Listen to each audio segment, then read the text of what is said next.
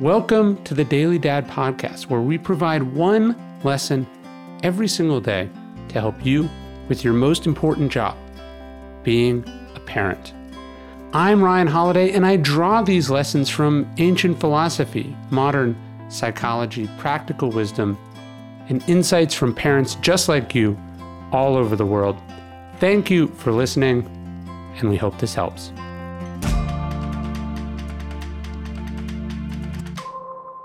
As you know, the human body is mostly water.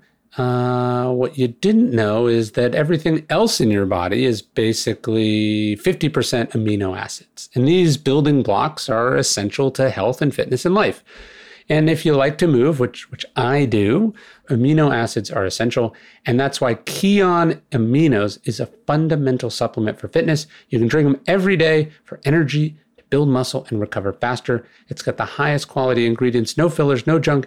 Every product undergoes rigorous quality testing and tastes amazing with all natural flavors. If you want more energy, lean muscle, faster recovery, you have to get Kion Aminos. And you can now save 20% on subscriptions or 10% off a one-time purchase. Just go to getkion.com/dailydad. I'll spell it out for you. That's GETKION.com/dailydad to get a great supplement for fitness. That's Kion Aminos. Check it out.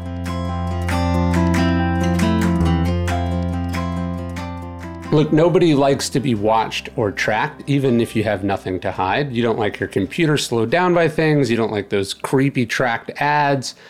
You don't like your data being sold and used against you. That's why it's important to step up your privacy game and think about browsing through a VPN where your traffic is encrypted and no one can see what you do online. NordVPN is a fantastic VPN service, and it's the flagship product of the cybersecurity company Nord Security. It's easy to use. You connect with one click, or you can enable auto connect for zero-click protection. It has 5,400 servers in 60 countries. You find the server nearest to you for better speed, or you can connect to a faraway location to freely explore the internet. It's got amazing speed, which has been confirmed by speed tests. It's the fastest VPN out there. And you can use it on up to 6 devices on every major platform: Windows, Android, iOS, macOS, and Linux. Even your Android TV supports NordVPN. Grab your exclusive NordVPN deal by going to nordvpn.com/dailydad to get a huge discount off your NordVPN plan. There's free threat protection plus 1 additional month for free. It's risk-free with Nord's 30-day money-back guarantee. Just go to nordvpn.com/dailydad to try it out. Hey, it's Ryan. Welcome to a weekend episode of the Daily Dad Podcast. I obviously think a lot about how do I instill in my kids a love of books, a love of reading, a love of big ideas, a love of classical principles, because that's been so influential and important to me. And so whenever there's someone who's written about this really well, or I feel like has done this really well, I want to learn from them. And that's why I interviewed Roosevelt Montas. He's the director of the Freedom and Citizenship Program. He's actually born in the Dominican Republic. He came to New York as a teenager. And as a public school student in Queens, he discovered Socrates, like literally in a pile of trash, an edition of Socrates, and it changed the course of his life. In his new book, Rescuing Socrates, How the Great Books Changed My Life and Why They Matter for a New Generation, is out now. And in this conversation, we talk about how to make philosophy and the classics accessible to young children, what the classics touch on in our humanity, and how we can make this stuff interesting to children and adults all the same. And I hope you enjoy this interview. How do you think about making the classics accessible to young people? Do you have kids? I do. I have a 4-year-old who just turned 4 3 days ago. So he was a 3-year-old until very recently, and a 5-month-old baby. Okay, so I have a 5-year-old and a 2.5-year-old. So similar, just a little bit ahead of me. Yeah. So how do you think about teaching all kids, but specifically young kids? How do you think about priming them for the classics? You know, I've thought about this, and the thing is that all I need to do is not get in the way. All I need to do is go along with their curiosity, satisfy, do my best to stimulate satisfy and follow the curiosity where it's taking them. It is amazing to me. You know, we're talking about death before. The way that my 4-year-old is putting together what this is, he's very interested and he's not afraid of it. There's no like morbidity or, there's no macabre, there's nothing spooky or scary about it or even sad. It's just, it's just something that happens. But he's very interested in understanding what it is that happens. The other day, I don't know what we were talking about, and he looks up and he asks me, what is mind? And he's asking the real question about what mind is. So I feel like all I need to do is not stunt and suppress this natural curiosity that he has, but feed it, indulge it, enrich it, and then that will take care of itself. Are you doing anything now? Like, are there stories you read him now? Because I just found like so many of the kids' books out there, they're like the opposite of the classics, right? There's just like nothing in them, or they're just silly. Yeah.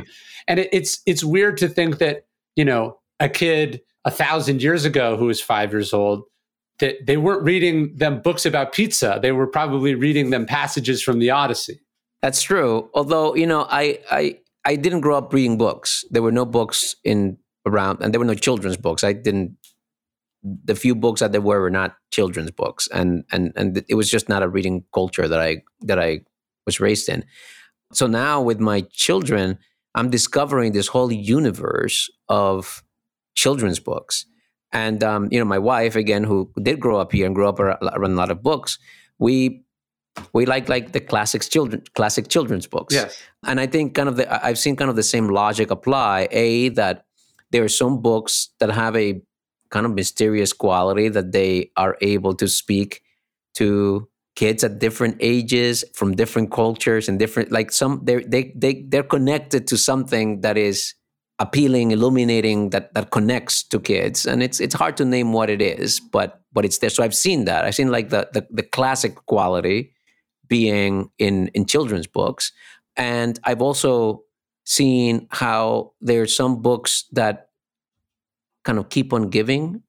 The more you read them, the better they get, which is one of the things that classics have. Like there's some books that the more you read them, the less they give you. Like there are books that they lose by rereading, and there are books that gain by rereading, and the classics gain by rereading. So I've noticed that with some children's books. So we read a lot of books, but I don't, at least in my experience, it's not like, let's read the Odyssey for babies because that will prime you to read Homer when you're growing up. I don't see that. I guess introducing them to myths are wonderful. They're just appealing human stories that kids love. And again, they love it naturally. I'm not doing it so that when they get to college, they have an easier time with Sophocles.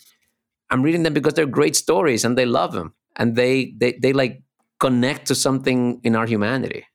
Yeah, I've been amazed at how intuitively, as a 3, 4, 5-year-old, my son understands Aesop's fables, let's say.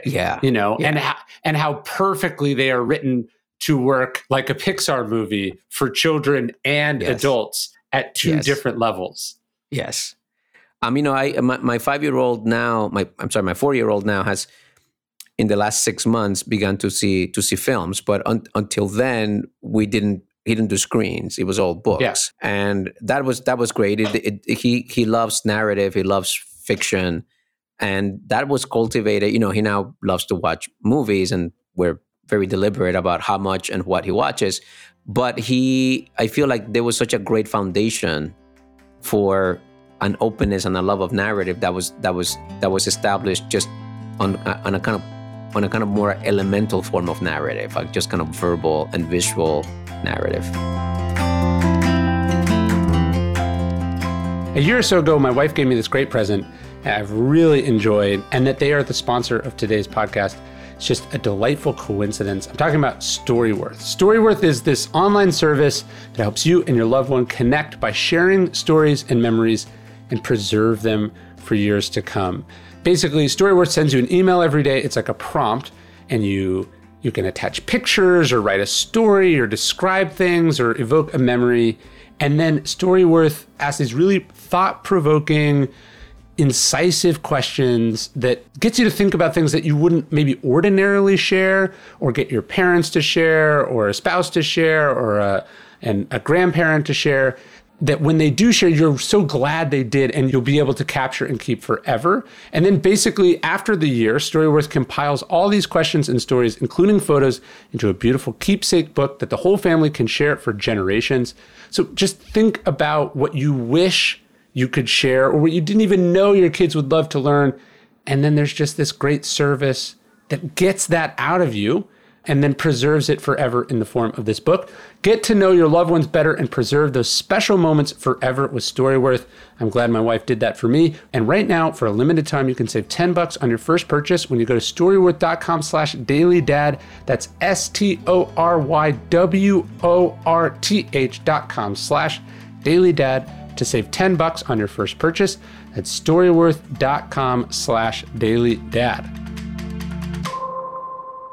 Yeah, I think the myths are a great place to start. You know, I was telling him the story of Cincinnatus and just these sort of little stories that I think used to be taught as history, even though they're not quite accurate, but they have a moral component to them, are really important because, you know, that's what Hercules is about. That's also kind of what Paul Bunyan is about, right? Like all these sort of myths are about, they're there to teach, they're there to entertain, but they're also there to deliver some sort of message or moral or just like cultural reminder of some kind.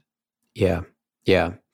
I mean, there obviously a lot of work has been done in understanding or elucidating why myths are so compelling, why, you know, kind of the archetypal hooks that they have. And it's true. And of course, myths from all cultures do this, right? Every culture has its own mythology. And I find them to be just kind of acultural in a way. Like, you know, the African myths and the Chinese myths, like they all are just as compelling as the Western myths. Again, they're up to something that transcends the culture.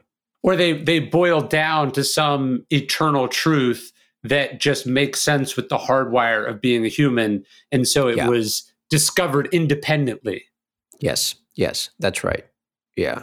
And like myths are such a rich ground. I mean, we keep interpreting them and reinterpreting them and finding depth to them. You know, you have people reading Oedipus and finding depth in Oedipus forever. You have, you know, Freud's Oedipus is so different than other ways of reading Oedipus, but it's profound. It you know, he finds something in there that illuminates aspects of the psychic that are very, very tricky and very, very inaccessible otherwise.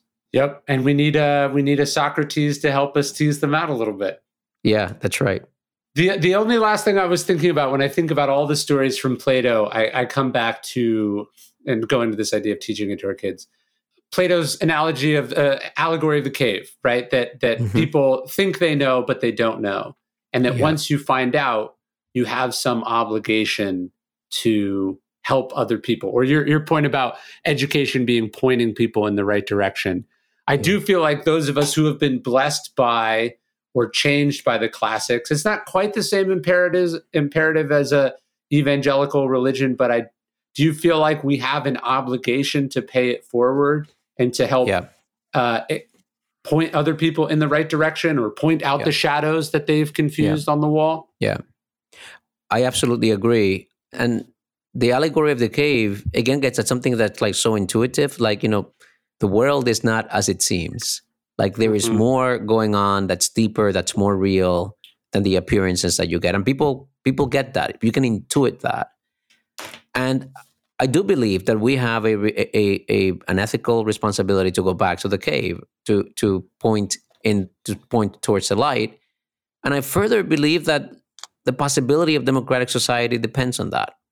That is, that the kind of human being that is able to participate in a collective project of self-governance is precisely the kind of human being that has been awakened to what the classics awaken you to.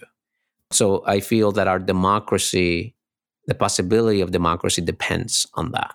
I would agree. And then also, as you found and I found, that as important as education is and higher education is, that this is also an individual educational journey that we have to continue to go on as individuals. It's not this thing you get taught in school, and now everyone has a liberal education.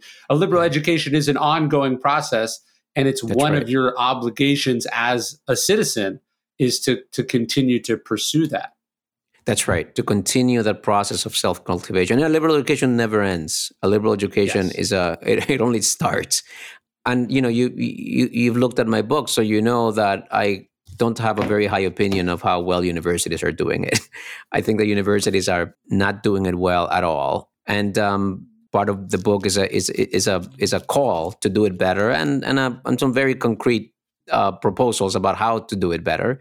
But also a recognition that liberal education is not a university thing. It's not an academic thing. Liberal education is something that ought to happen, that needs to happen, and that does happen outside of the university. Well, and I would rave about specifically, it's funny you're saying that universities don't do a great job, but then you're published by Princeton University Press, who I think does an incredible job. I have a whole set. Yeah. I don't know if they're behind me. They have done a whole set of translations of a bunch of the ancient texts, like a collection about Socrates, a collection of Seneca, a selection of how to be a farmer, how to be a good emperor, how to learn about politics. Their modern wisdom series, I think, has been fantastic. And that, perhaps the classroom, you pay tuition to go to college. There's a lot of problems with that model. But the wisdom that has been spun off from this system, and including books like yours, which I think was great, is all part of that collective liberal education umbrella. I agree. And in my view, one of the fundamental reasons for being of the university is to do liberal education. And if we can do it well, there is no more powerful institution for doing it. I mean, it is an institution. It is a whole vehicle that has evolved over centuries to do this. And when it does it well, it does it better than anyone else. Well, and just a reminder, it's not true of all universities, but like where I grew up in California, all the great universities are public universities. It's your university. You can just go there whenever you want. You can sit in the quad. You can have philosophy discussions with people. You can drop in on classes. No one will notice. You can use the library. These are obviously a specific institution built for its students, but also it's yours. And, you can take advantage of it however you see fit. Yeah, I mean, I am a believer in private, that is in the legitimacy and the importance of private institutions. But the fact of the matter is that even private institutions are involved in a public good. Yes. That's what it's about. Yep, but you have to choose to take advantage of the public good. Just like you got to pick up the book that you see, in the pile in your neighbor's yard, where you can lead a horse to water, but no one can make it drink. Yep, that is right. Roosevelt, this was so fun. I loved the book, and thank you, Ryan. It was an honor talking to you, and I hope to do it again sometime. It's an honor to be here. I do hope to do it again, and I hope that our paths cross in person at some point. Hey, thanks for listening to the Daily Dad podcast.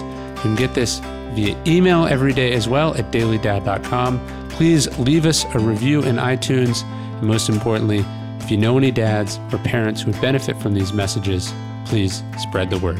Thanks.